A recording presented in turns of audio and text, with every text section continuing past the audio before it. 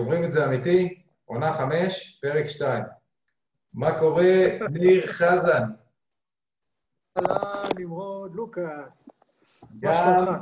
גם חבר של 30 שנה, גם חבורה שחורה בג'ו-ג'יטסו, גם העורך דין שלי, וגם, מה עוד, איזה עוד תארים אפשר לתת לך?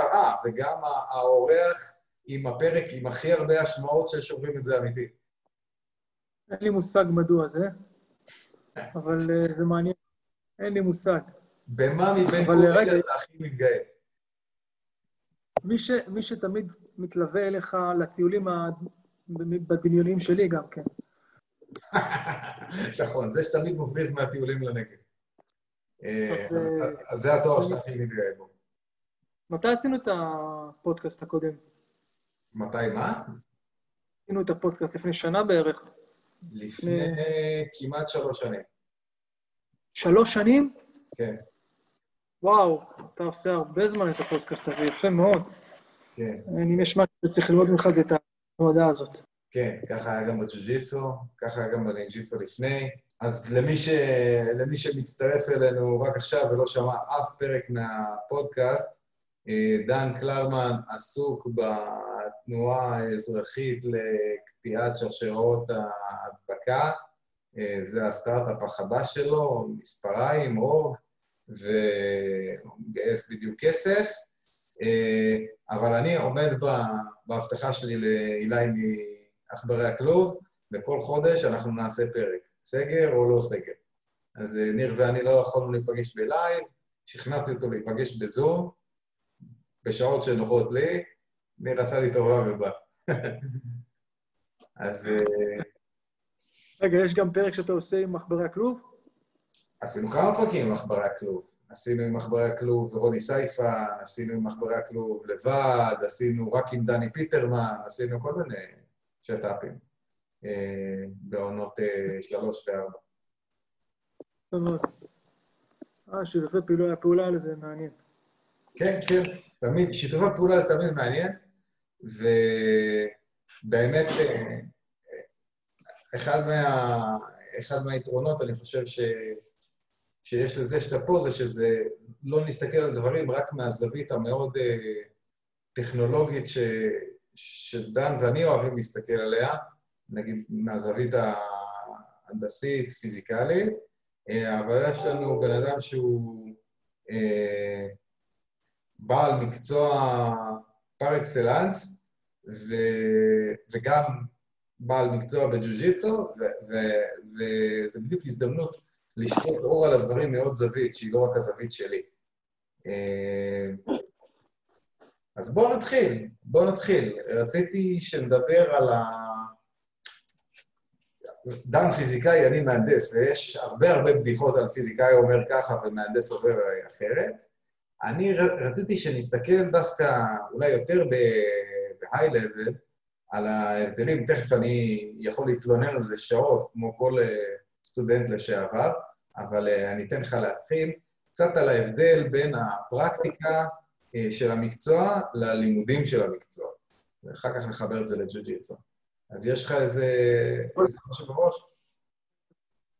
כן.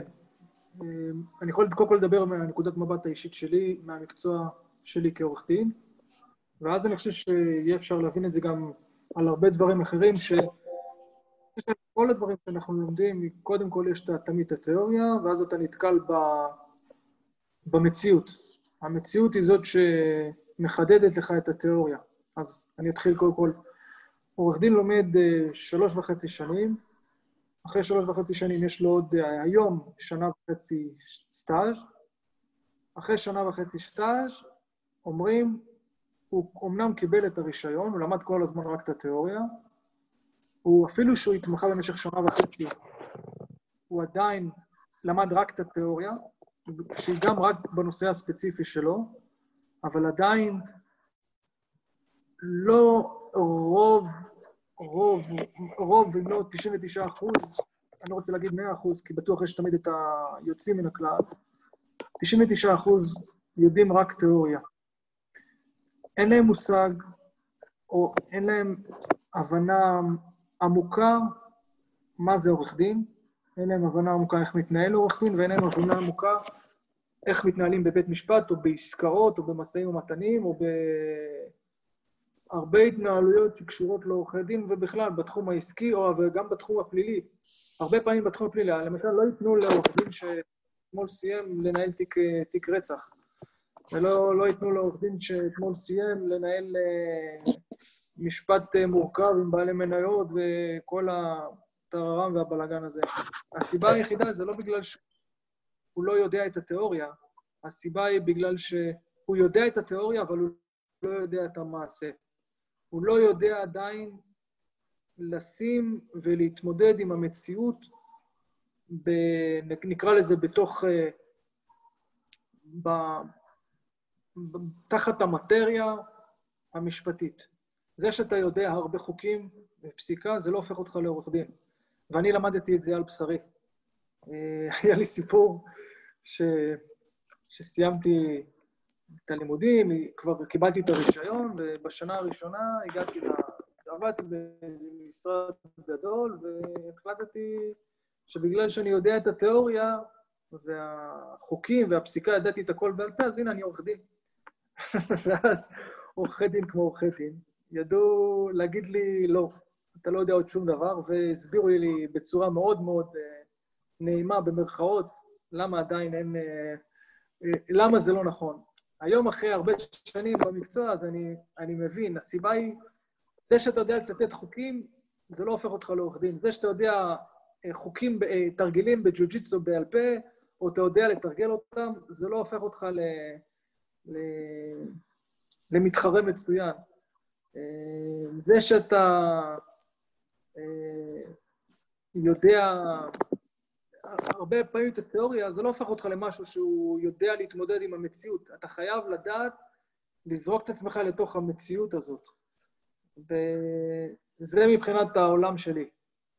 אז רגע, בוא נעשה שנייה פאוז. לפני שכאילו קופצים לג'ו-ג'יטסו ולנמשל, רציתי שנשאר רגע כאילו בנקודת היציאה. אז נשווה לדוגמה את מה שתיארת עכשיו בתחום המשפטים, בהנדסת מכונות, שזה המקצוע שלי, אני הרגשתי שזה מאוד מאוד נכון, גם סיפרתי את זה, אני חושב אפילו בפודקאסט, שכשסיימתי את התואר, אז הלכנו לשתות, ואז כאילו אמרתי לבעלים של הבר, טוב, נראה לי גם אתה מהנדס מכונות. אז הוא אומר לי, למה? אמרתי לו, תשמע, כי כל התואר, רק ישבתי אצלך ושתיתי, אז כאילו, אם שנינו עושים אותו דבר, זה אמור לתקף גם לגביך עכשיו. עכשיו, אני חושב ויש הנדסות אפילו שהן שונות מזה. נגיד בהנדסת תוכנה, לפי מה שאני יודע, הרבה פעמים מה שלומדים באוניברסיטה הוא דווקא מאוד רלוונטי מ-day one לאנשים שעובדים. ספציפית, התואר שאני עשיתי ספציפית באוניברסיטת תל אביב, יש נתק מאוד גדול בין הלימודים והעבודה, ומי שלא מתחיל לעבוד בזמן התואר, גם קשה לו למצוא עבודה, וגם הרבה פעמים יש עקומת לימוד ארוכה, כי בסך הכל המקצוע הזה הוא די שולייתי. כמו שעלה הרבה פעמים במחאות של הרופאים, בתקשורת, שרפואה זה מקצוע שהוא שולייתי. זאת אומרת, גם הם כמו עורכי דין, יש להם עניין של הלימודים, ואז עניין של התמחות וסטאז'. וגם אצלך בעצם, נכון? יש התמחויות, לא כולם יוצאים זהים, לא כולם מ-level 0, לא כולם יוצאים עם אותו סט של כלים תיאורטיים, בטח לא עם אותו סט של יכולות. אז אתה רוצה להסביר על זה קצת, על העניין של ההתמחות, על הסיווג? כן. כל עורכי הדין מקבלים רישיון לעסוק בעריכת דין, בכל התחומים. אין הבדל. ההבדל זה יוצא בהתמחות. נדיר מאוד שאחרי ההתמחות, אם התמחית בפלילי, אתה פתאום הופך להיות מייצג בתחום הנזיקים. או אם אתה התמחית במשפחה, אז אתה הופך להיות עורך דין אחר כך שמתעסק גם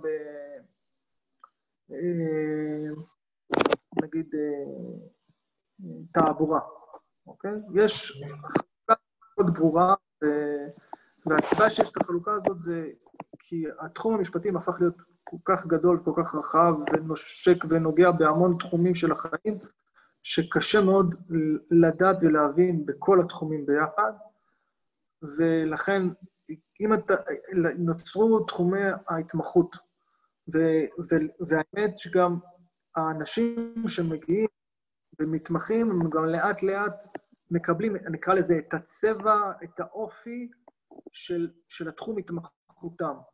אני כמובן לא רוצה להכליל, אבל אתה תמצא את עצמך עורכי דין מסחריים, יש להם ראש עסקי לחלוטין, אתה יכול לעשות איתם עסקאות גם בלי קשר. עורכי הדין שבתחום הנדל"ן הם עורכי דין שמבינים בבנייה, הם עורכי דין שהופכים להיות מומחים בבנייה, לא רק בתחום המשפט. עורכי דין נזיקיסטים, יש להם הבנה רפואית. הם לא רופאים כמובן, אבל יש להם איזשהו, בגלל התחום הנזיקין שהוא קשור לבני אדם ופגיעות וכו', אז יש להם הבנה. זאת אומרת, הם מתחילים לקבל את הצבע ואת האופי ואת ההבנה מעבר לתחום המשפטי. וזה גם כן חלק מההתמחות והבנת המציאות המשפטית. המציאות שזה מאוד מאוד חשוב, כי זה שאתה עורך דין שגם מתמחית בתחום הנזיקי, ואז התחום המשפטים, כאשר סליחה, ניקח את תחום הנזיקים. בתחום הנזיקים אתה מבין הרבה את ההתנהלות של הרופאים, אתה מבין הרבה פעמים את המחלות, אתה מבין הרבה פעמים את הבעיות הרפואיות. אני לא רוצה להגיד כמו רופא, כי זה נראה לי מתיימר מדי, אבל אתה מבין את השפה של הרופאים. ואז אתה גם יודע לחקור אותם, אתה יודע לדבר את השפה שלהם. למשל, אני לא מתעסק בתחום הנזיקין, אין לי את ההבנה לחקור רופא, אין לי את ההבנה לחקור ולהבין את המחלות שיש. אין לי הבנה כדי להבין האם אישה שנפטרה במהלך הלידה, האם הטיפול שהיא קיבלה הוא טיפול נכון ומתאים, ורק עורך דין שמתעסק בתחום הנזיקין, בתחום הספציפי של הריון או לידה, אני לא מבין בזה, אבל רק הוא יכול באמת להבין את השפה הרפואית ולנהל את התיק בצורה מיטבית. וזה לא לומדים בבית ספר למשפטים. זה גם אפילו לא לומדים בהתמחות. אתה צריך לעשות את זה במשך הרבה שנים כדי לצבור קילומטראז' של עבודה בתחום הספציפי הזה. אני בטוח שגם בתחום ההנדסה, זה שיש מהנדס מכונות זה בסדר, אבל בסופו של דבר יש לכם תתי התמחות אני לא יודע, אני מניח שיש לכם קושי לעבור מתחום אחד לתחום שני, כי התחומים הם מאוד רחבים. קושי או אתגר, או יש אנשים שהם באמת מומחים לשני דברים, וזה כאילו מה שמסמן אותם, או מה שמבדיל אותם מהשאר. יצא לי לעבוד, בהיבט של מה שאתה אמרת, יצא לי לרשום פטנטים בחברה הקודמת שעבדתי בה, ואז דיברתי עם עורכי דין שמתמחים בלרשום פטנטים, ואז גם הם לא רק עורכי דין מומחים, הם גם מומחים בפטנטים, בתחום מסוים, ואז הם מבינים בזה ממש הרבה. זה היה מעניין להתקל, אם תכף נדבר על לחימה, אז בפן בגרשיים אסטרטגי של רישום פטנטים, אז זאת אומרת, לפעמים חברה תרשום הרבה פטנטים שהם דומים אחד לשני, כדי שיהיה להם מין קיר כזה, כדי שאף אחד לא יוכל בכלל להתקרב לתחום, לא יהיה לו כדאי להתקרב לתחום, כי כל דבר שהוא יעשה ייגע במשהו. אני מניח שזה איכשהו גם דומה למה שאתה מתעסק איתו של חוזים, כי זה נושק, אז כן, בטח, יש התמחויות, אבל תגיד, מה עובד הפוך? זאת אומרת, מה במשפטים, תכף אני אדבר על הנדסה, אבל מה הסט הכלים המשותף בעצם שיש לכולם? זאת אומרת, תשב עכשיו עם 5 עורכי דין שכל אחד בהתמחות שונה ותשתו ויסקי, על מה תצחקו שכולכם מבינים? וואו, נקודה מעניינת. קודם כל אנחנו שונים. אחד הנושאים המרכזיים שאני מתעסק בהם זה בתי משפט. אני מופיע הרבה בבתי משפט. ואנחנו שונים באופי. למשל, נזיקיסטים הם חברים. אני מדבר על צדדים שהם אחד נגד השני. במרכאות נגד, כן? הם אחד מול השני, הם חברים, הם יכולים, הם מאוד מאוד נדיבים אחד כלפי השני, והעורכי דין המסחרים לעומת זאת, הם אדם לאדם, הם זאב, הם מאוד נושכים. ועורכי דין של תחום המשפחה, אני לא רוצה להכליל, כן? אני עושה פה הכללות. זה לא הכל בנות? כן, יש משהו שאתה אומר, ואני שמח שאתה אמרת את זה, ואיכשהו יוצא שזה, וואו, יש לך קהל נשים? אין לנו קהל, אף אחד, אמא שלי הפסיקה להקשיב לזה, אמא של דן הפסיקה להקשיב לפודקאסט. יש לנו 5 מאזינים ואת הפרק שלך 300. אז זה ביצ'יות, כאילו, הן רעות אחת כלפי השנייה, וגם הן רעות אחת כלפי בכלל. ועורכי בתחום התעבורה זה שכונה לגמרי, כי סוגרים עסקאות ולא אכפת להם, ובגלל זה יש הרבה תאונות, והכל שכונה לחלוטין. ועורכי הדין, למשל, בתחום המיסוי, זה עורכי הדין הכי תחמנים שיש, ועורכי הדין זה מקבלים את האופי, אז אני לא כל כך יודע מה המשותף. המשותף הוא זה שכולנו, וואלה, אני אשאל אותך שאלה מוליכה, אני הוליך את העד. הקונספט הזה של לקוח שאתה מייצג אותו, זה לא משהו שהוא משותף לכולם?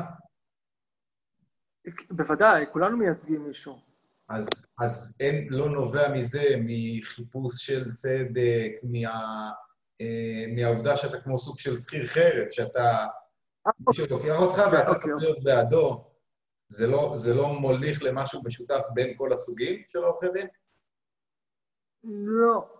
לא, כי לא. האמת יכול להיות שאם אני אחשוב על זה יותר מאוחר, אני אמצא על עצמי איזושהי תשובה, אבל אני לא רואה משהו משותף בין כל עורכי הדין, חוץ מזה שהם למדו משפטים, וכל אחד עם היכולות שלו וההבנה המשפטית שלו. אז אני אגיד על מהנדסים, אולי נדבר על ג'ו-ג'יטסו, בינתיים תחשוב שנייה. נניח עוד פעם, אפילו לא רק מהנדסים, בכלל אנשים שמתעסקים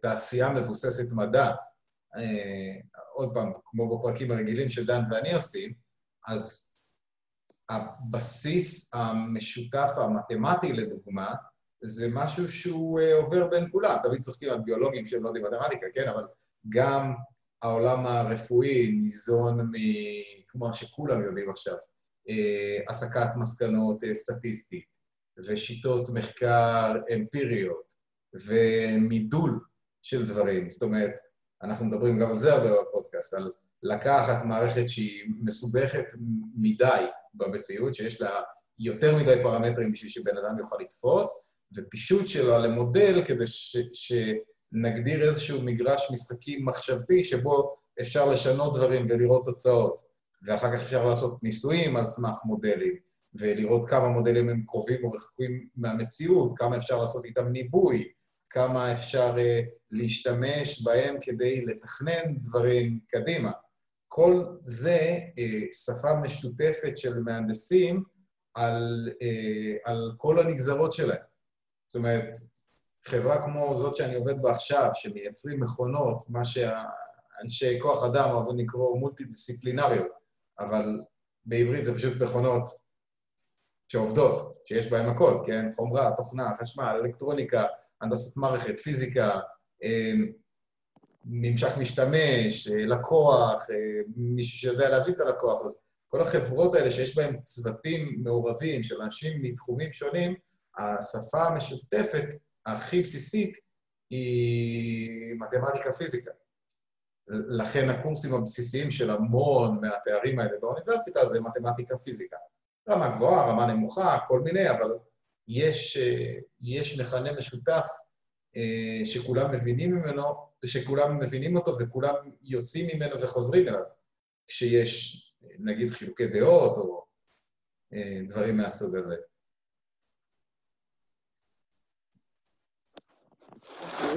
לא, מה אני אגיד לך, שהשפה המשותפת היא החוק והפסיקה והמשפט, זה, לא חושב שזו התשובה שזה מאפיין את עורכי הדין ביחד. לא יודע, אני שואל כי אני לא יודע, לא כי אני כן יודע. לא, זה לא משהו שהוא מאפיין עורכי דין, החוק, זה מאפיין את המשפט. זה לא מאפיין עורכי דין. אוקיי. זה כמו אצלכם, זה מאפיין את הלא מעניין. אתם יכולים למצוא משהו משותף. אני בטוח שיש, אבל זה לא משהו שמאפיין את כל המהנדסים ביחד. להגיד כל זה, אתה יודע, זה קשה. זה קשה גם במשפטים וזה קשה גם בהנדסה. אבל כשאנחנו להכליל, אז אתה יודע, בוא נסכים ש70% זה מספיק טוב. אתה יודע, מהנדסים יש עליהם הרבה בדיחות שכולם כאלה מוגבלים חברתית ומעדיפים לשחק בלגו מאשר עם ילדים אחרים.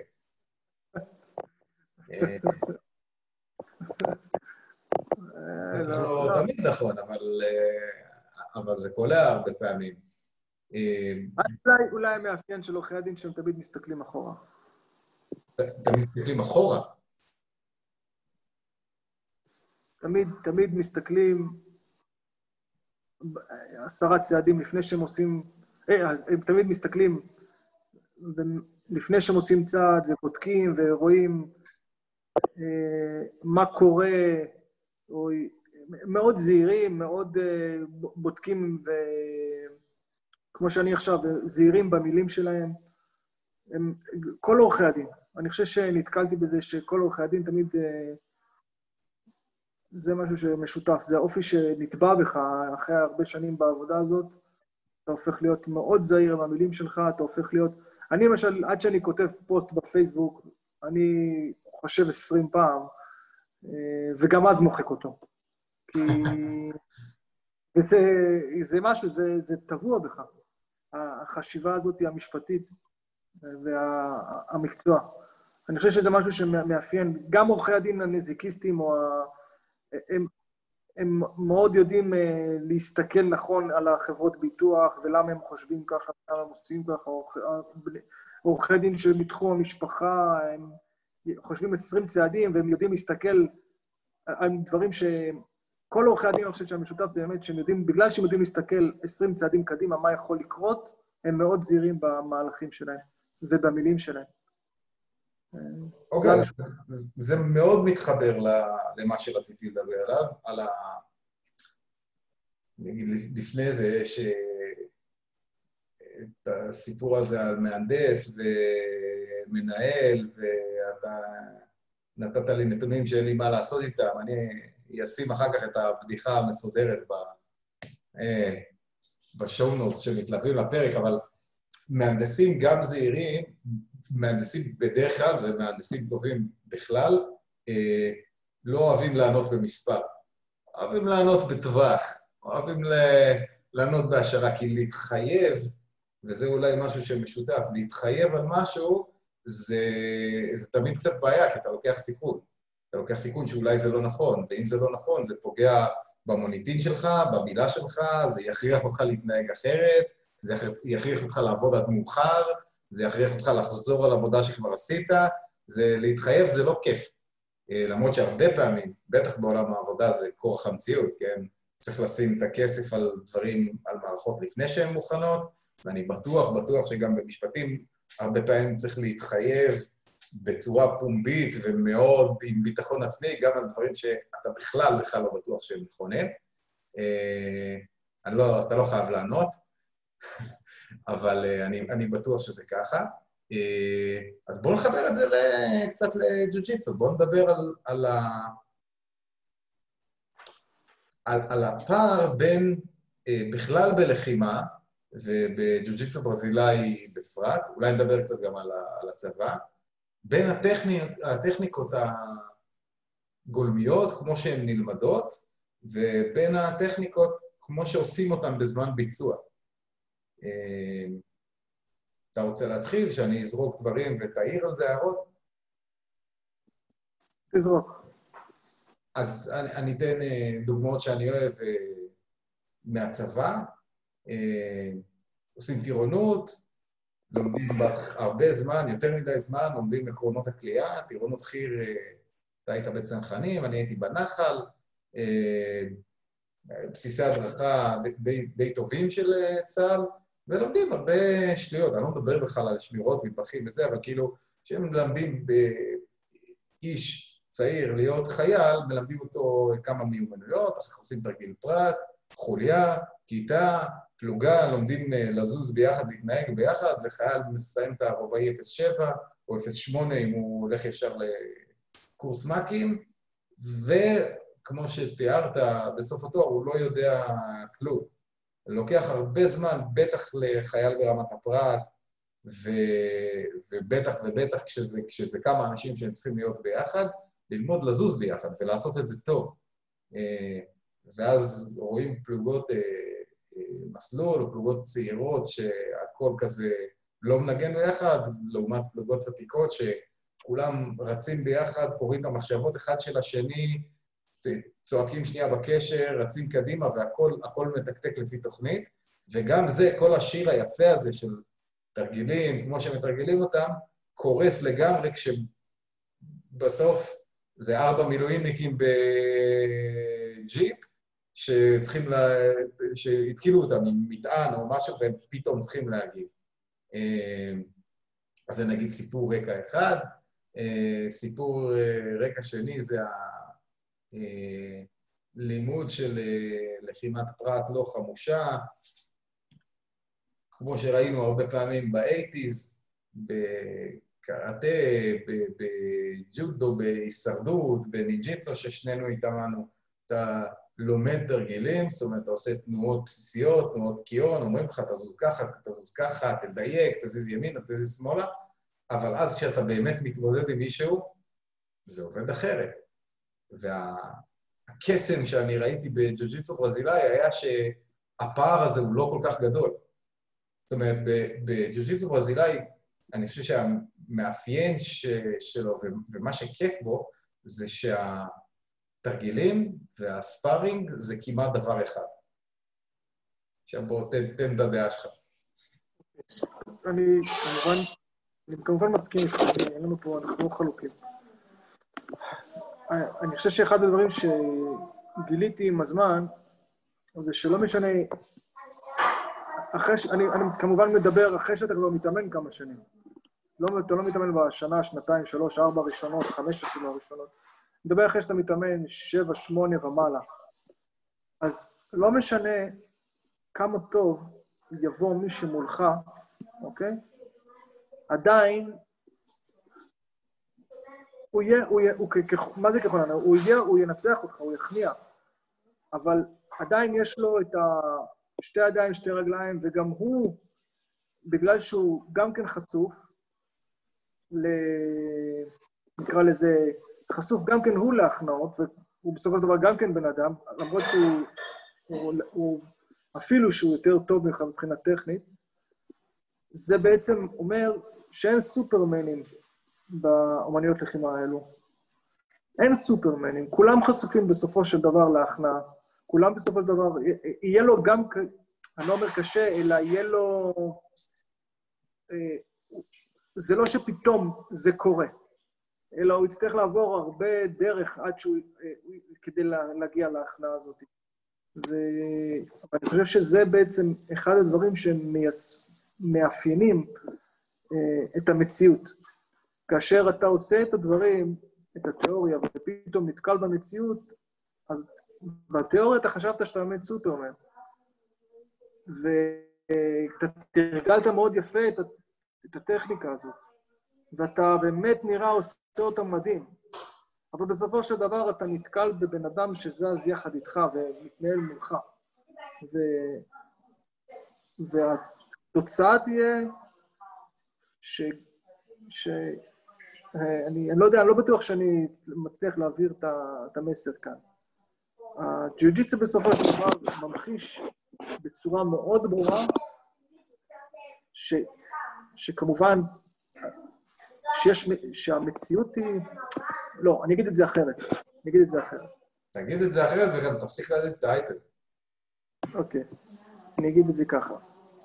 אני כמובן מסכים איתך, אני לא אחזור על מה שאתה אומר, אבל אני כן אומר, אני אוסיף על זה שאפשר גם לשים לב שגם בפערים גדולים אחד מהשני, עדיין אתה נתקל ברמה מסוימת של קושי כדי להגיע להכנעה, או כדי להגיע ליישום של התרגילים שאפילו שאתה מתרגל אותם. וזה מעיד על אומנות לחימה שיודעת להביא את עצמה בתוך המציאות. עכשיו הייתי יותר ברור? זאת אומרת, אני אתן דוגמה. לצורך העניין, אתה שוקל 60 קילו, אני שוקל 90 קילו. אני מתאמן יותר זמן ממך, אתה מתאמן 5 שנים, אני מתאמן 10 שנים. אוקיי? נתתי דוגמאות לא נכונות, אבל רק לצורך העניין.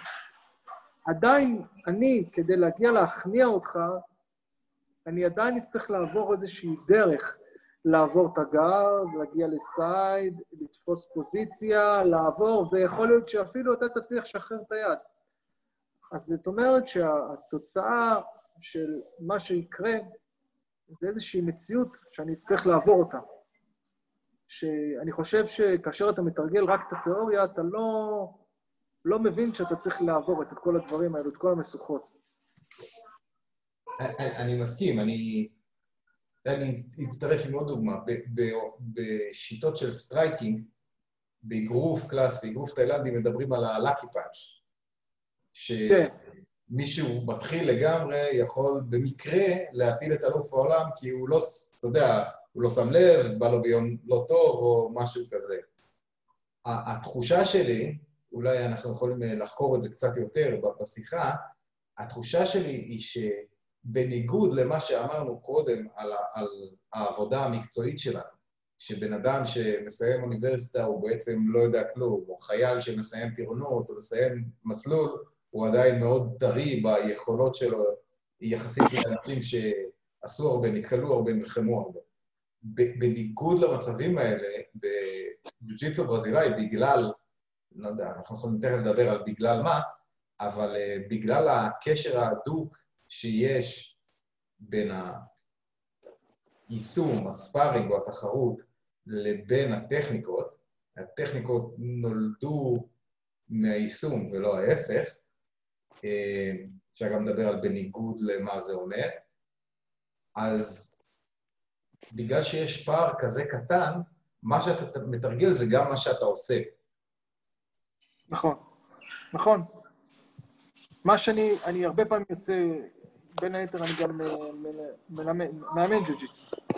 אז בין היתר הרבה פעמים נוצר מצב שמה שאני מלמד, אני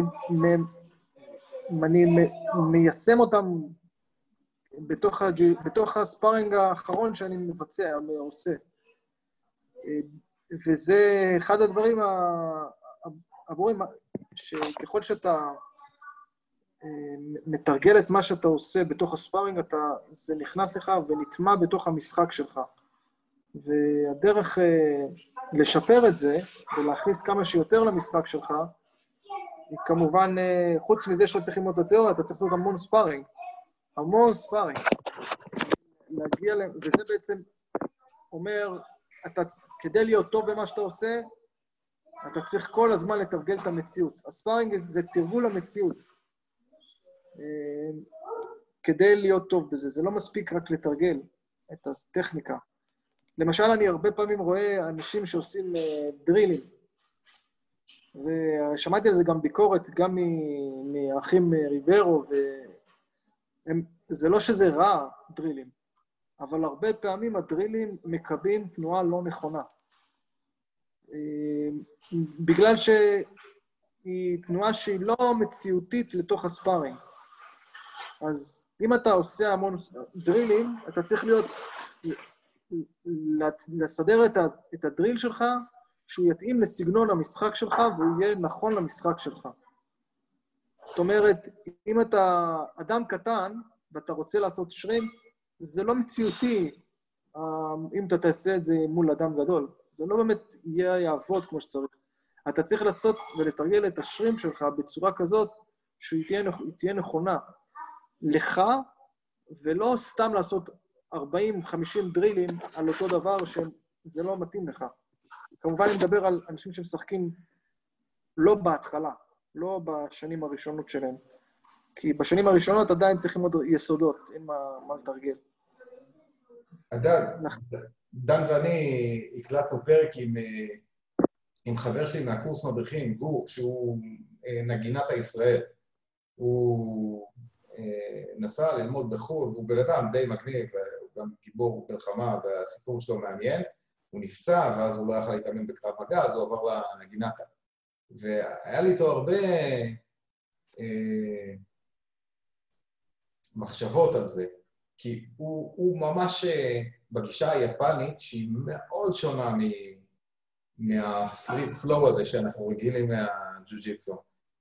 הכיהון שם זה משהו מאוד מאוד חשוב, התרגול אפילו באוויר, כמעט סיזיפי, לא באמת סיזיפי, אבל התרגול החוזר של התנועות, כדי לקבל תנועות נקיות ולא מתפשרות, זה ממש אבן פינה באיך שהם מתאמנים. ואני הרבה שנים אחרי שהייתי בברזיל, ממש פסלתי כל צורת אימון כזאת. אמרתי, רק ספארינג, רק מה שנולד מהספארינג, רק מה שקרוב לספארינג מעניין אותי. ואני חושב שפספסתי הרבה ככה, כי אחר כך ראיתי שאלופי עולם, הם לא עושים כל היום ספארינג. הם שולטים במינון בין הספארינג והדרילים, לפי משהו שדן ואני קראנו לו, זה מונחים מעולם הבקרה, אימון בחוג פתוח ואימון בחוג סגור. אתה רוצה אימון שיש עליו בקרה, זה אימון בחוג סגור, זה אימון שכל הזמן דוגם, כל הזמן דוגם האם מה שעשית מתאים. זה מאוד מתאים לספארינג, אתה מקבל משוב. משוב זה מונח מעולם הבקרה. פידבק. אתה כל הזמן מקבל מסרים שאומרים לך במיקרו, אם עשית טוב או אם לא עשית טוב, או מה אתה צריך לשנות. לעומת זאת, אימון באוויר, או אימון של דרילים מול יריב לא מתנגד, או אימוני כוח, או אימוני סיבולת, הם ממש ממש נחוצים לאלופים. כי אלוף שעושה רק ספארינג, הוא חסום בהתקדמות שלו על ידי האבולוציה. יריבי האימון שלו ומה שהם יעשו, בסופו של דבר הם מחליטים כמה טוב הוא יהיה. מצד שני, כשיש מאמן שמסתכל ומכווין את האימון שלך, ונותן לך לעשות גם תרגילים שהם בלי בקרה, תרגילים שהם על האנלוגיה של כוח מתפרץ. זה לא חייב להיות כוח מתפרץ, אבל נתת את הדוגמה של שרימפס, אני אתן את הדוגמה של מעבר גב. אם אתה לוקח ורק עושה ספארינג ספציפי אפילו, עם יריב שמפריע לך לעבור את הגארד, אתה תתקדם, ובאיזשהו שלב אתה תעצור, הטכניקה שלך לא תשתכלל. מצד שני, אם, או היא אולי תשתכלל, אבל היא לא תהיה הכי יעילה שהיא יכולה להיות. מצד שני, אם תעשה גם כמות מסוימת של דרילים על מעברי גארד, התנועה שלך תהיה מאוד חדה ומתפוצצת, וכשתבוא לעשות מול יריב שבאמת מתנגד לך, יהיה את כל הגודיז שאנחנו קוראים להם זיכרון שרירי ותבניות תנועה, שלא היו מתפתחים באותה עוצמה ובאותה יעילות, אם היית עושה רק ספארינג. יכול להיות שלא הובנתי נכון. אני לא שולל דרילים. אני רק אומר שדרילים, אם אתה עושה אותם, אתה צריך לדעת שהם, קודם כל שאתה מבצע אותם בצורה מדויקת ונכונה פעם אחת, ופעם שנייה, דריל מתאים לך ולסגנון שלך. אז זה 2. דבר שלישי, אחד הדברים שהם, הרבה פעמים אני מסתכל על ג'ון דנייר, אבל הסגנון אימון שלו. הרבה פעמים רואים את האימונים שלו ואיך הוא מתנהל, חוץ מזה שיש שם הרבה ספארינג וכו', יש להם סגנון אימון שהוא באופן קבוע שם אותם בפוזיציות רעות, לא רק סייד, פוזיציות מוזרות. שמים אותם בחצי שומר שעברת, נגיד חצי גארד שעברת את הברך. בג'וג'י שהיד דפוסה חזק, כל מיני פוזיציות. זה לא רק הפוזיציות המוכרות, ומהמון המון מצבים מאוד לא נוחים. והצורה, והוא לא עושים את זה 10 פעמים, עושים את זה חצי שעה, על כל פוזיציה כזאת. אז הגוף, קודם כל, קודם כל בנפש, ברמה הפסיכולוגית, הם אומרים, הייתי כבר 500 פעם בפוזיציה הבעייתית הזאת, אני לא מוטרד מזה. מרגישים בנוח. דבר ש... יודע ומכיר איך הגוף שלהם צריך להתנהל בפוזיציה הזאת. ואז, כשאתה עושה את זה 500 פעם, זה בעצם הדריל שמתאים את עצמו לגוף שלך. אותה צורה, רק עם התאמה למצב שלך, שאתה מקבל כל פעם יריבי אימון מכל מיני סוגים, גדול, קטן, כבד, חזק, חלש, לא משנה, זריז. זה טוב לעשות 100 פעם את הפס, בול פס, בסדר, אוקיי. זה עוזר. אני לא אומר את זה בציניות, זה עוזר, אבל אחרי 100 פעם, אתה צריך גם לדעת איך אתה מתמודד עם... כשאתה עושה בול פס לרגליים כבדות, תעשה לרגליים כבדות, זה לא יעבוד. או יעבוד, אתה תצטרך לדעת לעשות את זה אחרת, לתרגל גם על דבר כזה. ועל רגליים, על מישהו שהוא זריז ויודע לעשות ריקאברי טוב, אז תהיה לך בעיה. אז הבולפס שלך, זה שהצלחת לזרוק לו הצידה, יהיה עוד פעולות אחר כך. אז אני חושב שאם להשקיע זמן, אני חושב שעדיף להשקיע זמן בספציפי. אצלי באימונים, באופן קבוע, יש בערך רבע שעה, 10 דקות, ספציפי, מכל מיני פוזיציות, ומכל מיני כיוונים. בדרך כלל אני אנסה לקשור את זה לאימון עצמו, אבל זה המצב. גם אצלי, אני מסכים מאוד, זה מכשיר מעולה, זה גם מכשיר בטיחותי מאוד טוב. כי זה מביא אנשים שהם משתוללים בלי בקרה בכלל, להיות מאוד ממוקדים על משהו. והרבה פעמים אני רואה שזה, כאילו בצורה מפתיעה, זה... כאילו היית חושב שאם אנשים רק מתעקשים על משהו, זה יהיה הרבה יותר חזק. אבל דווקא כשעושים ספארינג ספציפי, זה מלמד אנשים להיות יותר קשובים אחד לשני. אני אוהב להגיד לתלמידים שלי שספארינג ספציפי, אין מה להרוויח.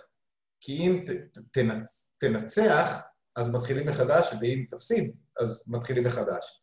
אז זה בעצם כלי שמאפשר לעשות הרבה ריסטארטים, ולהתמקד במה שאמרת קודם, בתחושת הנוחות הזאת, בתוך הסיטואציה. אני מדבר על זה כאילו אני מאמן עכשיו כל שבוע, פעם אחרונה שאימנתי היה בין הסגרים, אני מתגעגע, אבל אני חושב, הקבוצה שלי היא דוגמה מעניינת, כי אתם מתאמנים כמה פעמים בשבוע, אני מאמן פעם בשבוע, ואז אנשים יש להם מעט מאוד זמן, וחלק מהאתגר, ומה שמעניין אותי בצורת האימון הזאת, זה שצריך להיות הפדגוגית, צריך להיות מאוד מאוד יעילי. נכון. באת לאמן אצלי כמה פעמים, אני כאילו מקווה שגם התרשמת לטובה, אני חושב שהחבר'ה שלי, שנגיד מי שנתתי להם כחולה, הן באמת כחולות. לקח להם הרבה זמן להגיע, אבל הן באמת כחולות, כי הצלחנו עם מעט מאוד משאבים להביא תוצאה יפה. ולכן העניין שלי בנצילות הזאת של האימון. תראה, יש כל מיני סוגים של קבוצות. אני מדבר על הג'יו-ג'יטסו. יש את הקבוצות התחרות, חבר'ה הצעירים שמתאמנים מגיל צעיר, נגיד מגיל 10, עד גיל 25, שהם תחרותיים, וזה העניין שלהם כרגע. יש את החבר'ה, הקבוצות הסמי-תחרותיות, אבל עדיין עם חבר'ה צעירים, שכרגע בעמוד שלהם הם רוצים להשקיע בתחום הזה, אבל הם לא רואים את עצמם מתחרים מגיל צעיר או מגיל בכלל. או שהם רוצים להתחרות רק בשביל לטעום את זה. יש את החבר'ה עם הקבוצות כמונו, זה הקבוצות של הבוגרים, שהם רוצים שיהיה להם רק הם רוצים ליהנות, אוקיי? אני אוהב להגיד שזה לא קבוצת ג'ו-ג'יצו, זה קבוצת ג'ו-ג'יצו מילואים. כן. זאת אומרת שהמטרה שלהם היא ליהנות וליהנות מהג'ו-ג'יצו, אבל אני בתור מאמן, המטרה שלי היא ללמד ג'ו-ג'יצו בסופו של דבר. ואני רוצה בתקופה... רגע, נלך עוד פעם אחורה. לקבוצות המתחרות, הם מתאמנים בערך בין פעם לפעמיים ביום בג'ו-ג'יצו, ואני חושב שזה 6 ימים בשבוע הם עושים את זה. אז קל להגיד להם, 3 ימים תעשו דרילים, עוד יומיים ספציפי, אחרי זה תעשו ג'ודו, ואחרי זה תעשו... אז קל לדחוף המון חומר ולתרגל אותו. אתה לא צריך להיות יעיל, אתה פשוט צריך להיות סיזיפי. זה, בקבוצות מהסוג שלנו, שזה הקצה השני, שאנחנו מתאמנים, או אתה פעם, או אנחנו פעמיים ל3, אז אין לנו את הלוקשרי הזה, את המותרות, כדי לעשות, אז לכן האימונים שלנו צריכים להיות יעילים. מה שאתה משיג הכי הרבה במעט מאוד זמן, בפחות זמן. ואני חושב שהספציפי, הוא מייצר את התוצאה הזאת. אני יכול עכשיו לשבת עם תלמיד שהוא בן 40, להגיד לו, יאללה, תתחיל לתרגל 100 פעם בול פס. אחרי כמה זמן יגיד לי, אני לא נהנה מ100 פעם בול פס, אני לא ב100 פעם בול פס, ואשתי אמרה לי שאתה צריך ליהנות, כי בבית אני הולכת לשגע אותך.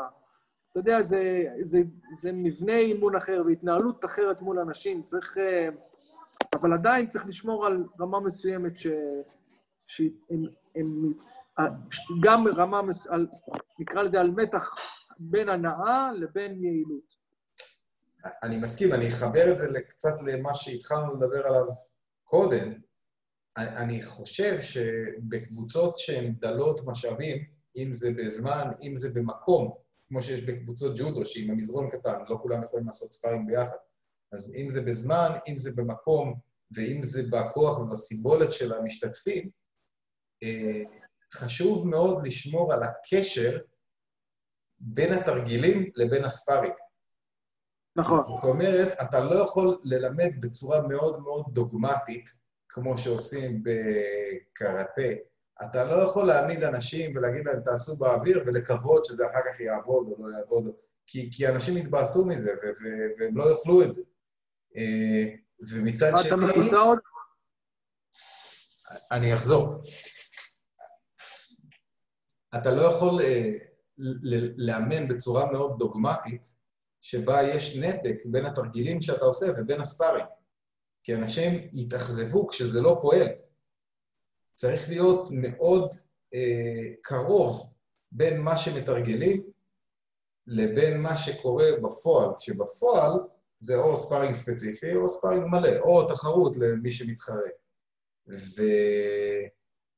ואני חושב עוד פעם שזה נקודת יופי שיש בג'ו-ג'יצו ברזילאי, שאין בהרבה סוגי ספורט אחרים.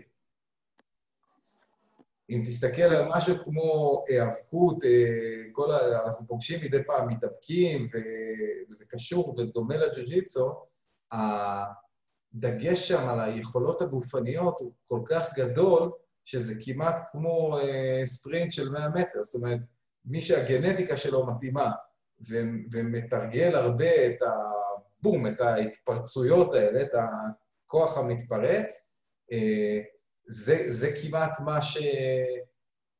כמעט מה שיכריע. ולכן הצורה שלהם לשמור על הקשר בין הספארינג לבין התרגול, זה לעבוד מאוד חזק על הבסיס הגופני. אבל בג'ו-ג'יצו זה ממש לעבוד על הדברים שהם בתוך המשחק. וזה מה שאני חושב ייחודי לשיטה. ואם אני מסתכל על ג'ו-ג'יצו בתוך העולם של הגרפלינג, בעיניי, המקום הכי מובהק שזה מופיע זה בהפגרד. אין שיטה אחרת שכל כך ממוקדת בהפגרד, והוא משחק בתפקיד כל כך גדול כמו בג'ו-ג'יטסו ברזילאי. לא כי זה אסור בחוקים, אלא פשוט כי זה המצב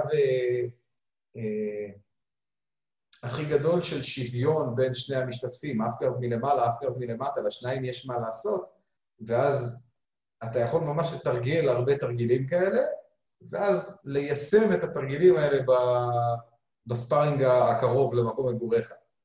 לא חשבתי על האפגארד כמקור אבל צריך לחשוב על זה גם כן. אם כבר אנחנו מדברים על הקשר של טכניקות ליישום שאופייני לג'ו-ג'יטסו, אפשר לדבר על איפה זה לא מופיע. איפה זה לא מופיע? כן. איפה לא מופיע מה? לא... עוד פעם, כמו שדיברנו בהתחלה, כמו שבעבודה, כמו שבצבא... כן, אבל אתה נכנס לפינה. למה? למה? לא, למה? כי זה מעניין. בדיוק היום, בפורום אומנויות לחימה, ראית את השרשור שהשתתפתי בו? יש... לא? נראה לי רמי אבואב, אלא איזשהו שרשור על המשמעות של שיטות, ועל זה שהרבה פעמים אומרים, לכל שיטה יש יתרון וחיסרון, והולך שם דיון די מעניין של אנשים שאני מאוד מעריך את דעתם, על היעילות וישימות של שיטות שונות בלחימה.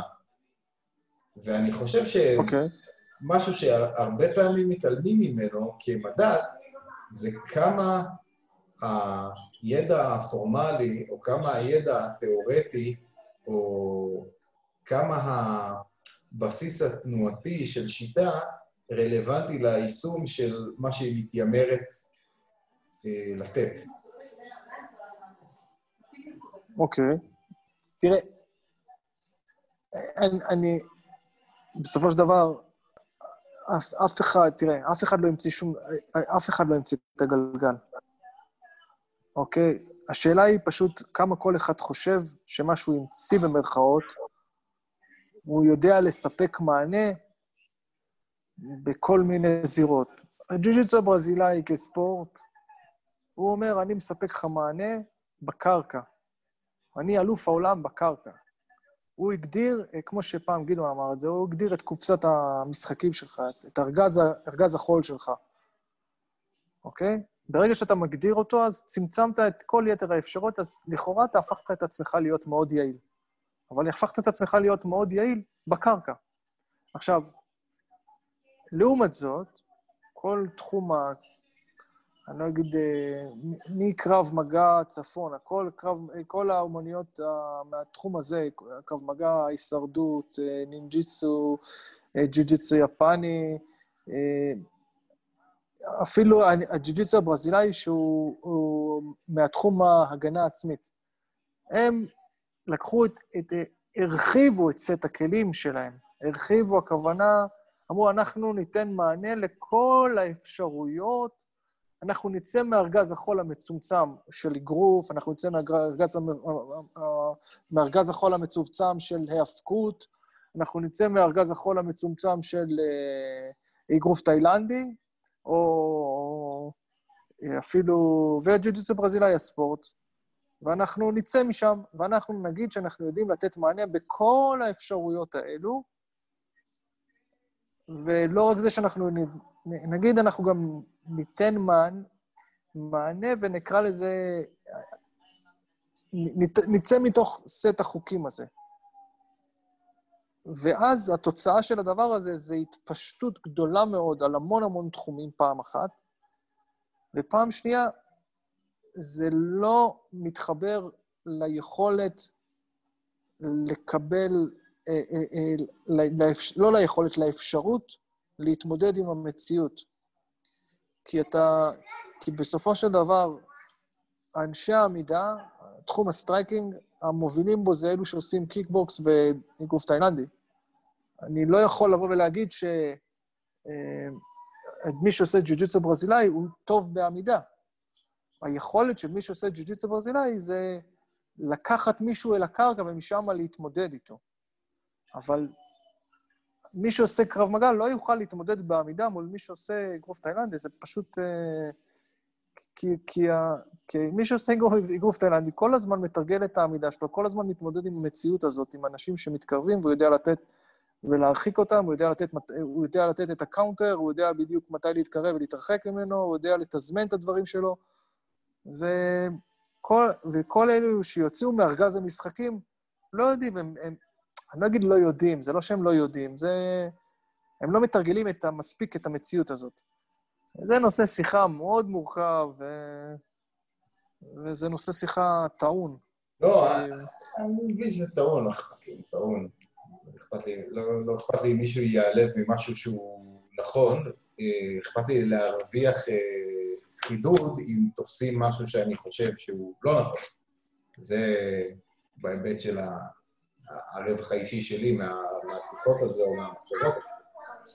אני לא רוצה להיכנס, כי אני לא רוצה להעליב אף אחד, אנשים עושים את זה 50 שנה, פתאום אתה אומר לו, אתה שובר לו את הפרדיגמה. אז עוד פעם, בוא נחבר את זה למה שדיברנו עליו בהתחלה. באותה מידה, כמו שלימודי הנדסה תיאורטיים לא בהכרח ובטח לא מיד מובילים... לא, אל תשווה את זה לזה, זה לא אותו דבר. כי הלימודי ההנדסה שלך הם מבוססים על מציאות של מישהו שהלך ומדד ועשה וחקר ועשה וחקר ועשה, ואז בא זרק עליך תלמיד של הנדסה שנה א', ואתה היום לומד את התחום הזה, כדי שאחר כך אתה תוכל לנסות ולהתמודד עם המציאות. אבל אלו מתפזרים בתוך כל מיני ארגזי חול, נקרא לזה, וזה לא אותו דבר. אז אני אתן לך דוגמה שפתחה לי את העיניים. דיברתי עם חבר שהוא מאמן אייקדו. אתה יודע, כל הפורומים של הבולשיט נוער של הארץ, והנו טאץ' והזה, מאוד כאילו מזלזלים. אבל הוא אמר לי משהו מאוד חכם.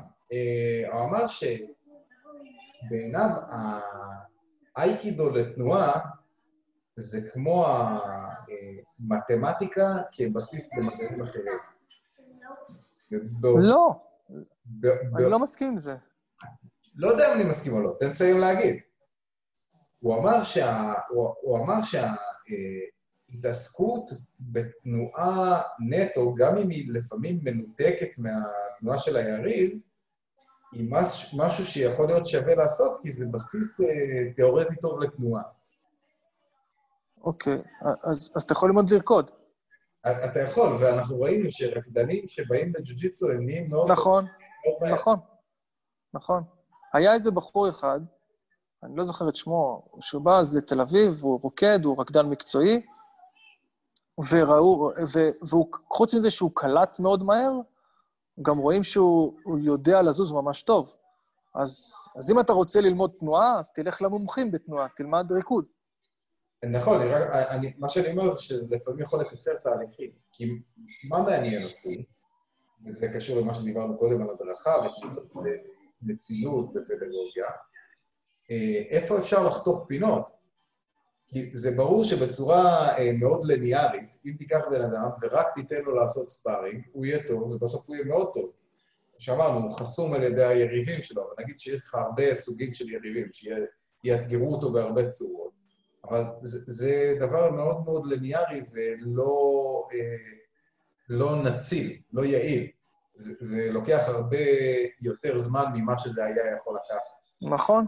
והדרך הרבה פעמים לקצר את תהליך הלימוד, לקבל תוצאות שוות בפחות זמן, או תוצאות יותר טובות באותו זמן, זה לעשות לימוד שהוא יותר אפקטיבי, ולכן האלמנט הזה של לימוד תנועות נטו, אנחנו רואים את זה אצלנו, כמו כל החבר'ה שבאו משיטות אחרות לג'ו-ג'יצו, ובגלל זה נותן להם משהו. יש בזה משהו שגורם לי לא... אבל אם קח את אותם חבר'ה, כן. ותגיד להם, בואו תעשו דברים שהם לא רק ללמוד לנוע, אלא ללמוד לנוע ולהיות יעיל, אז שיפרת בהרבה את המשחק שלך, ואת התנועה שלך, כי התנועה שלך הפכה להיות יעילה מלכתחילה. עכשיו, אני כבר כמה זמן, אני כבר לא בודק אני כבר לא מנסה לבקר או להתייחס או לבחון תחומים אומנויות לחימה אחרות בפן של מה יעיל ומה טוב, כי זה כבר לא רלוונטי, אני חושב שזה כבר הפך להיות לא רלוונטי. כל אחד שעושה מה שבא לו, איך שהוא חושב, מה שטוב לו, אבל אין לי, זה דיון שהוא... מה, אם הוא קופץ עליך ברחוב עם להביור, איך השיטה הכי טובה כדי להגן על... כן. זה לא... אני לא רואה כבר את הרלוונטיות של הדיון הזה. אני חושב שכל הזירות לחימה למיניהם, מה-UFC והלאה, או ומטה, הוכיחו לגמרי מה באמת רלוונטי, מה יעיל ומה לא יעיל. כל היתר, אז זה פשוט, הם רוצים לעשות את זה, זה בסדר, זה נראה לי סבבה. כל אחד שיעשה איך שהוא רוצה. זה נראה לי דיון שחוץ מזה שהוא מייצר אש, והוא לא באמת מוביל אותנו לאיזשהו מחקר נקודה אחרת או חדשה, הוא מאוד... הוא חוזר על עצמו. כולנו יודעים את התשובה. אני חושב שגם אלו שמתאמנים כבר יכולים להגיד לך, היום אני רואה הרבה פעמים אנשים, למשל אתה יכול ללמוד מהשינוי התפיסתי של אותם אנשים שמתאמנים למשל באייקידו, אוקיי? הם כבר לא מפרסמים, אנחנו אומנות הלחימה מדהימה, או שתדע להגן על עצמך ברחוב, הם כבר מתחילים לפרסם, אנחנו מלמדים אותך לנוע, אנחנו מלמדים אותך איך לחיות נכון, כבר זה הפך להיות מטרות אחרות לגמרי מהמטרות שהיו בשנות ה-80. המטרות שאתה יכול לראות את זה בדרך השיווק והפרסום, כבר היום המפרסמים, כל הקבוצות, נקרא לזה, אמנות לחימה, המסורתיות, הם כבר לא מפרסמים את עצמם כאמנות הלחימה היעילה ביותר. הם כבר לא שם, הם במקום של אנחנו... היחידים שעדיין באזור הזה, זה נראה לי הישרדות וקרב מגע. דיברנו על זה בפרק הראשון שלך, גם הזכרת קודם את המונח הגנה עצמית. אני לא מכיר בהגנה עצמית בתור מיומנות. הגנה עצמית זה מבחינתי 100% מונח חוקי. כאילו, להסתכל על זה בתור מיומנות זה מצחיק מכל כך הרבה בחינות. קודם כל כי במדינות מערביות, ואנחנו עדיין מדינה מערבית, ובטח בסגר, כמות התקיפות האלימות, הפליליות או לאומניות, שבן אדם סביר שמתאמן, יתקל בהם, הוא פשוט אפסי. אפסי, יש אפס סיכוי שזה יקרה. אם אתה לא רוצה שזה יקרה, יש אפס סיכוי שזה יקרה. שמישהו יתקוף אותך בצורה שבה אתה נאלץ להתגונן בפנים. זה מגוחך, כן?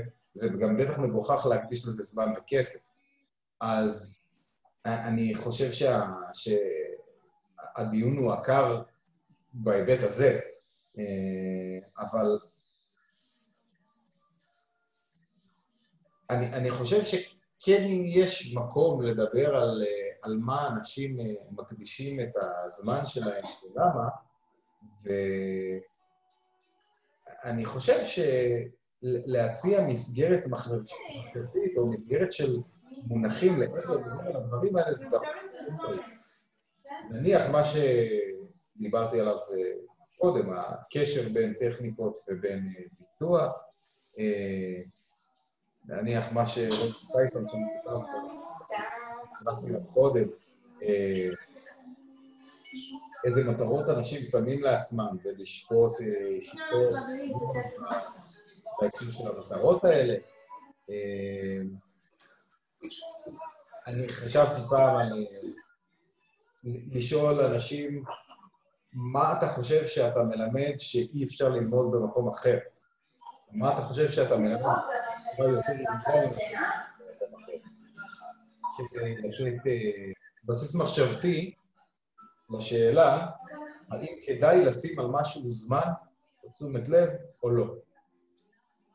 וואו, זו שאלה... תלוי מה המטרות שלך בחיים, בלי קשר למה שאתה חושב שאתה משיג. ברור, אנחנו מדברים על מטרות בהקשר של אימון. לא. לפני קודם האימון. קודם כל, מה המטרות שלך בחיים? האם המטרה שלך בחיים היא רק ליהנות? האם המטרה שלך בחיים היא לעשות דברים רק יעילים? האם המטרה שלך בחיים היא לעשות... להפוך את עצמך לכלי לחימה, אוקיי? קודם כל, מה המטרה? ואז אחרי שאתה יודע את המטרה הגדולה שלך בחיים, אתה יודע, נגיד, האם מה שאני עושה הוא מתאים למטרות שלי? אם אני מחפש לדעת ללמוד לנוע, אז ככל הנראה אני לא עושה אגרוף תאילנדי, כי זה לא באמת תנועה יפה. ולא אגרוף. ואני ככל הנראה גם לא... לא יודע, לא נכון. אנשים... אתה חושב אנשים רוצים ללמוד לנוע יפה. תעשה טאי צ'י. כן, לא יודע אם זה הדרך הכי טובה להגיע לזה. כאילו... אז תלמד לרקוד. להסתכל רחוק על רוי ג'ונס ג'וניור באגרוף, כן, שהוא וירטואוז מדהים בתנועה, אבל סתם על אנשים שאנחנו מכירים שהתנועה שלהם יפה. לא יודע, צ'ארלס שבא לארץ, שהוא כן. גם רקדן וגם ג'ו-ג'יצו וגם זה כאילו...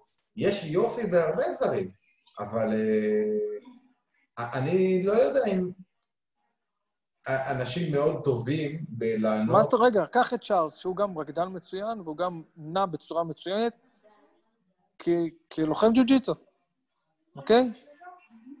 אבל התנועה שלו, בסופו של דבר, היא יפה לך בתור מי שמסתכל ויודע להעריך את הג'ו-ג'יצו שלו. אבל תקרא לי אשתך ותגיד לה, בואי תסתכלי רגע על מה שצ'ארלס עושה, מה את חושבת, נכון? התנועה שלו יפה, היא תגיד לך, לא, הוא מבחינתי רק שוכב שם ועושה כל מיני דברים עם הגוף. זה מבחינתה לא צורה. כדאי מאוד שזה מה שהיא תגיד. כן, זה מה שהיא תגיד. אני בטוח, אני מכיר את אשתך, זה מה שהיא תגיד. אבל אני לא רואה, כי בסופו של דבר, התנועה היא לא איזה תנועת גלגול מדהימה של רקדן כשהוא עושה ג'ו-ג'יצו, כן? לא כשהוא עושה את הברקדנס שלו. כשהוא עושה את הברקדנס שלו הוא מדהים, אבל כשהוא עושה את הג'ו-ג'יצו, אז אדם שהוא אידיוט, הוא לא יודע להעריך את זה כריקוד יפה.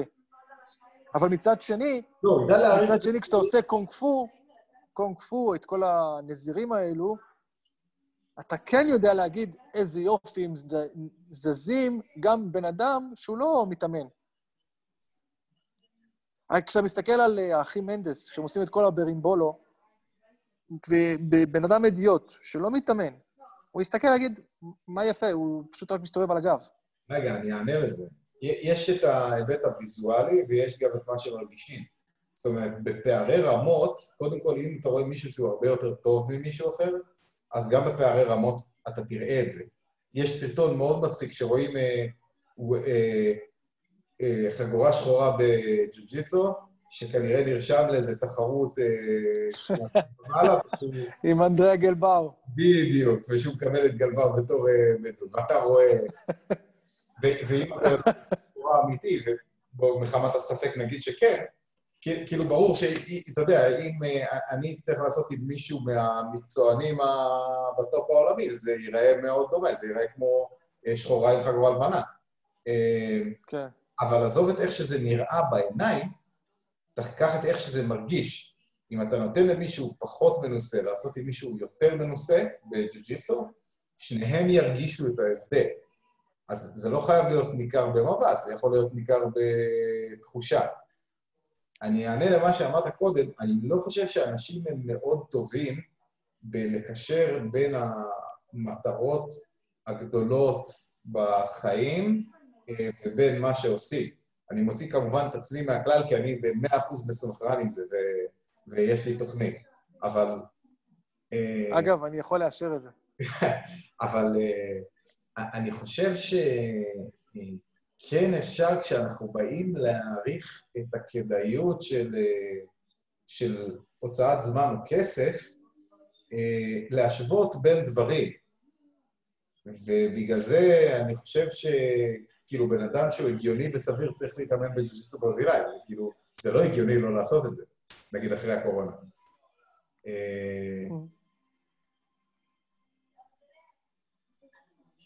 עזוב, אתה מאבד אותי פה. סבבה. כי הנקודה היא, אם אתה רוצה לעשות משהו, אתה צריך קודם כל לדעת מה אתה רוצה לעשות. אם אתה רוצה להיות יעיל, אתה רוצה להיות יפה, אתה רוצה ללמוד תנועה יפה, אל תעשה ג'ו-ג'יטסו. זה אתה לא תקבל את התוצאה המיטבית, היעילה, בזמן הקצר ביותר. אתה רוצה ללמוד לזוז יפה, מדהים, תלמד לרקוד. לכן אני חושב שהחבר שלך, לא מכיר אותו כמובן, עם האייקידו, נתן הסבר יפה למה שהוא עושה. אבל זה לא ההסבר האולטימטיבי הנכון, כיוון שבנימי האחרות אני חושב שהוא טועה. ואני חושב שהיה נכון לבוא ולהגיד, אני רוצה לעשות אייקידו, ונוח לי עם מה שאני עושה, וטוב לי, ונהנה מזה, אחלה. אבל זה לא התוצאה הטובה ביותר שאיתה אני יכול לגשת לכל אמנות לחימה. לא. התוצאה הטובה ביותר שאתה יכול לגשת, פשוט תלמד את האמנות לחימה הספציפית שאתה רוצה. אם אני רוצה לדעת להתאגרף, אני אלך להתאגרף. אני לא אתחיל ללמוד, אתה יודע, זה כמו לגרד את אוזן ימין עם יד שמאל. זה... תלך דוך, למה אתה... אני מסכים איתך שישירות זה דבר חשוב כשאנחנו באים להחליט החלטות כאלה. אני חושב כל היתר זה רציונליזציה של המעשים של עצמך, על מנת להצדיק את אותן פעולות שאתה עושה, או להצדיק בדרך אחרת את הפעולות שאתה עושה. לא, אני אחזור למה שדיברנו קודם. אני חושב שאני לא אבנה אימון שהוא רק ספארינג, כי כמה שיותר ספארינג זה כמה שיותר טוב. אני חושב שאני כן אשלב באימון גם הכנה גופנית קצת, וגם דרילים על יבש, וגם ספארינג ספציפי, כי למרות שהדברים האלה הם לא הספארינג, הם יכולים לתת לו מינוף מאוד גדול. כן, אבל זה לא... ולכן, עוד פעם, אני אחזור למה שהתחלנו איתו בשיחה, ואולי עוד מעט עם זה גם נסיים, כי אני תכף צריך לקום. כמו שאני לא אפסול לגמרי את האוניברסיטה, בגלל שהידע שמקבלים באוניברסיטה הוא לא מספיק כדי להפוך בן אדם לפרקטישנר במשפטים או בהנדסה או ברפואה מיד כשהוא מסיים. באותה מידה אני לא אפסול אלמנטים באימון שהם לא ישירים בהשפעה שלהם על הספארינג, ואני אפילו לחפש קורא דרך כדי להיות יעיל יותר ביכולת שכן תתבטא בסופו של דבר בספארינג. אתה מבין למה אני מתכוון? כן. זה לא 100, כאילו הישירות זה לא 100% המדד. הישירות היא לא מדד, הישירות היא אמצעי.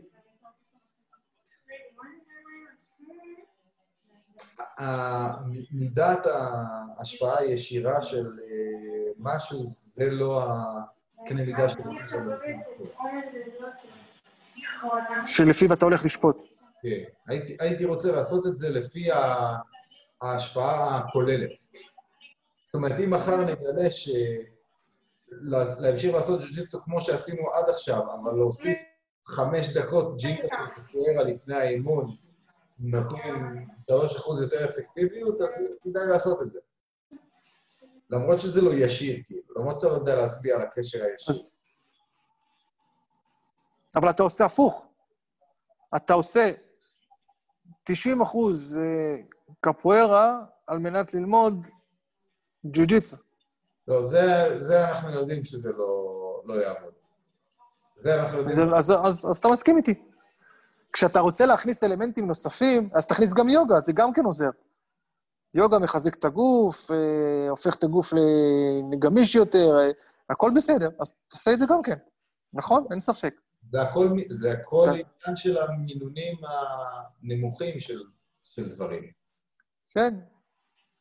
תראה את אנדרי גלבאו, עושה... איך קוראים לתחום הזה? ג'ימנסטיק נטורל. כן. קונור הלך לעידו פורטל, כן. ישר הפסיד. ואז הוא נתקל בחביב, שהסביר לו שזה נחמד, הישראלי החמוד הזה, אבל הנה, בוא תסתכל, בוא תלמד, תילחם עם דוב בגיל 3, ותדע הרבה יותר טוב. אבל... נלחמתי איתך, זה היה הדוב שלי.